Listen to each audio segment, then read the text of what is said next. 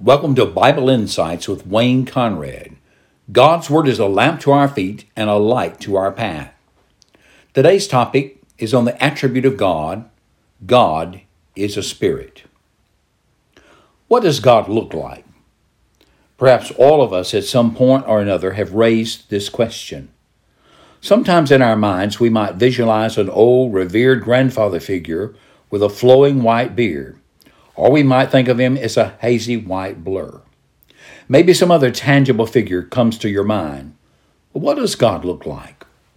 I think we're safe in saying that God does not look like anything or anybody in this created universe. He is totally unique. The Apostle Paul declares in Acts 17, verse 24, "The God who made the world and everything in it is the Lord of heaven and earth, and does not live in temples built by human hands. And he is not served by human hands as if he needed anything. Rather, he himself gives everyone life and breath and everything else." Perhaps we should rephrase our question to what is the nature of God? Although the Scriptures do not give a description of God's being, they do declare his name. In fact, the writings are very straightforward about the nature of God. The prophets of God, echoing the theme of the second of the Ten Commandments, announce that God is so wonderful in his essence and being that all human efforts to produce material or mental images of him are a gross insult to his greatness, his majesty, his glory, and his power. We read in Exodus 20, verses 1 through 6 from the World English Bible. "God spoke all these words, saying, I'm Yahweh, your God, who brought you out of the land of Egypt, out of the house of bondage. You shall have no other gods before me. You shall not make for yourselves an idol, nor any image of anything that is in the heavens above, or that is in the earth beneath, or that is in the water under the earth. You shall not bow down yourself to them, nor serve them. For I, Yahweh your God, am a jealous God, visiting the iniquity of the fathers on the children, on the third and on the fourth generation of those who hate me, and showing loving kindness to thousands of those who love me and keep my commandments." Jesus told a sinful woman in Samaria that God is a spirit, or God is spirit, in John 4:24. This understanding of God as spirit is most important. God in his essence is spirit, not material. God is infinite, transcendent, so great and glorious that we can never fully comprehend him, although we can truly know him through and in the Messiah, Jesus. As we read the biblical narratives, we discover that in order to communicate with people, God condescends to shield or to clothe, to encase himself in some visible form to protect his creatures from destruction. Examples of such is his revelation of himself to Moses at the burning bush that was not consumed. Another example is the Shekinah glory cloud in the tabernacle and temple. Jesus said, God is spirit. Well, what do we mean when we speak of God as spirit? We mean that God, in his essence, in his very being, is spiritual rather than material. The statement that God is spirit is as close to a definition of God that can be found in the Bible. The French Reformation Confession relates there is only one God who is one indivisible essence. The Westminster Larger Catechism defines God in this way. God is a spirit, in and of himself, infinite in being, glory, blessedness, and perfection, all-sufficient, eternal, unchangeable, incomprehensible, everywhere present, almighty, knowing all things, most wise, most holy, most just, most merciful and gracious, long-suffering, and abundant in goodness and truth. In summary, we can say God has revealed himself as a being who is pure, infinite, and an eternal spirit. But what does it mean that God's being is of a spiritual nature? Well, there are a number of ideas included in this concept. First, it means God is non-material.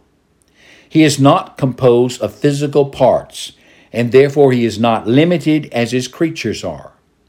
Jesus said in Luke 24:39, on the evening of his resurrection from the dead, "See my hands and my feet, that it is I myself. Touch me and see, for a spirit does not have flesh and bones, as you see that I have."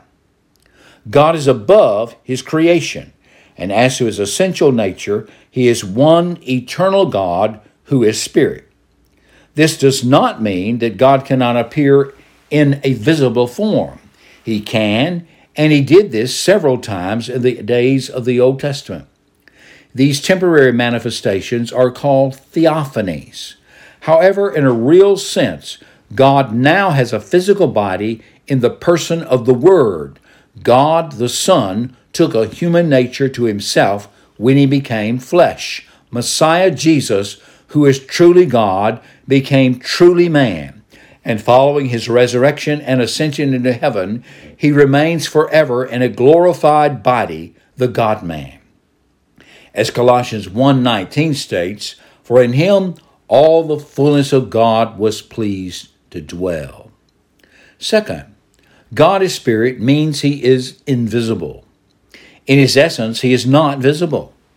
The scripture says in John 1:18, "No one has seen God at any time." Paul wrote in 1 Timothy 6:15, "God, who is the blessed and only sovereign, the King of kings and the Lord of lords, who alone is immortal and who lives in unapproachable light, whom no one has seen or can see, to him be honor and eternal power. Amen." In other words, God is not discernible by our physical senses. A third idea in God is spirit is that he alone possesses immortality. He is life in and of himself. He is absolute, underived, eternal, and indestructible life. It is also an inexhaustible life. God alone can say, as Jesus did, "I am the life." John 14:6. Fourth, God as spirit stresses that he is essentially one in his being. God is not composed of parts. There is a threeness to his personality. Thus God can say, "Let us," to himself, because he is Father, Son, and Holy Spirit. He exists as a tri-unity, but in his essentialness, he is one God. Fifth, God as spirit means that he is personal. In fact, he is supreme personality. He is a self-conscious and self-determining being. God is person, not an it, nor is he an impersonal cosmic force like divine electricity. God thinks, he hears, God speaks, he feels, he acts.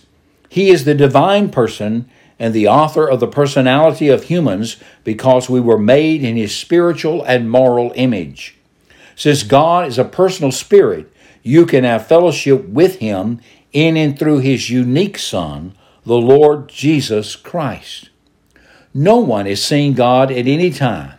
The one and only Son, the one who is in the bosom of the Father, that one has made him known. John 1:18. Whenever we think about the nature of God, a sense of awe should fill our hearts. God is spirit, and those who worship him must worship in spirit and in truth. We must worship him with our total being. This worship flows from a regenerated spirits and renewed minds. Hear the words of this majestic hymn, "My God, how wonderful you are," and worship him, the God of heaven and earth, the God who is holy, the God who is spirit. My God, how wonderful you are, your majesty how bright, how beautiful your mercy seat in depths of burning light. Creator from eternal years and everlasting Lord, by holy angels day and night unceasingly adored. How wonderful, how beautiful the sight of you must be, your endless wisdom, boundless power, and awesome purity.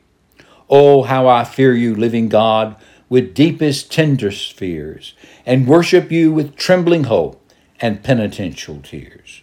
But I may love you too, O Lord, though you are all divine, for you have stooped to ask of me this feeble love of mine. Father of Jesus, love's reward, great King upon your throne, with joy to see you as you are, and know as I am known. Words by F.W. Faber. This has been Wayne Conrad with Bible Insights. Remember that God is spirit, and those who worship him must worship in spirit and in truth.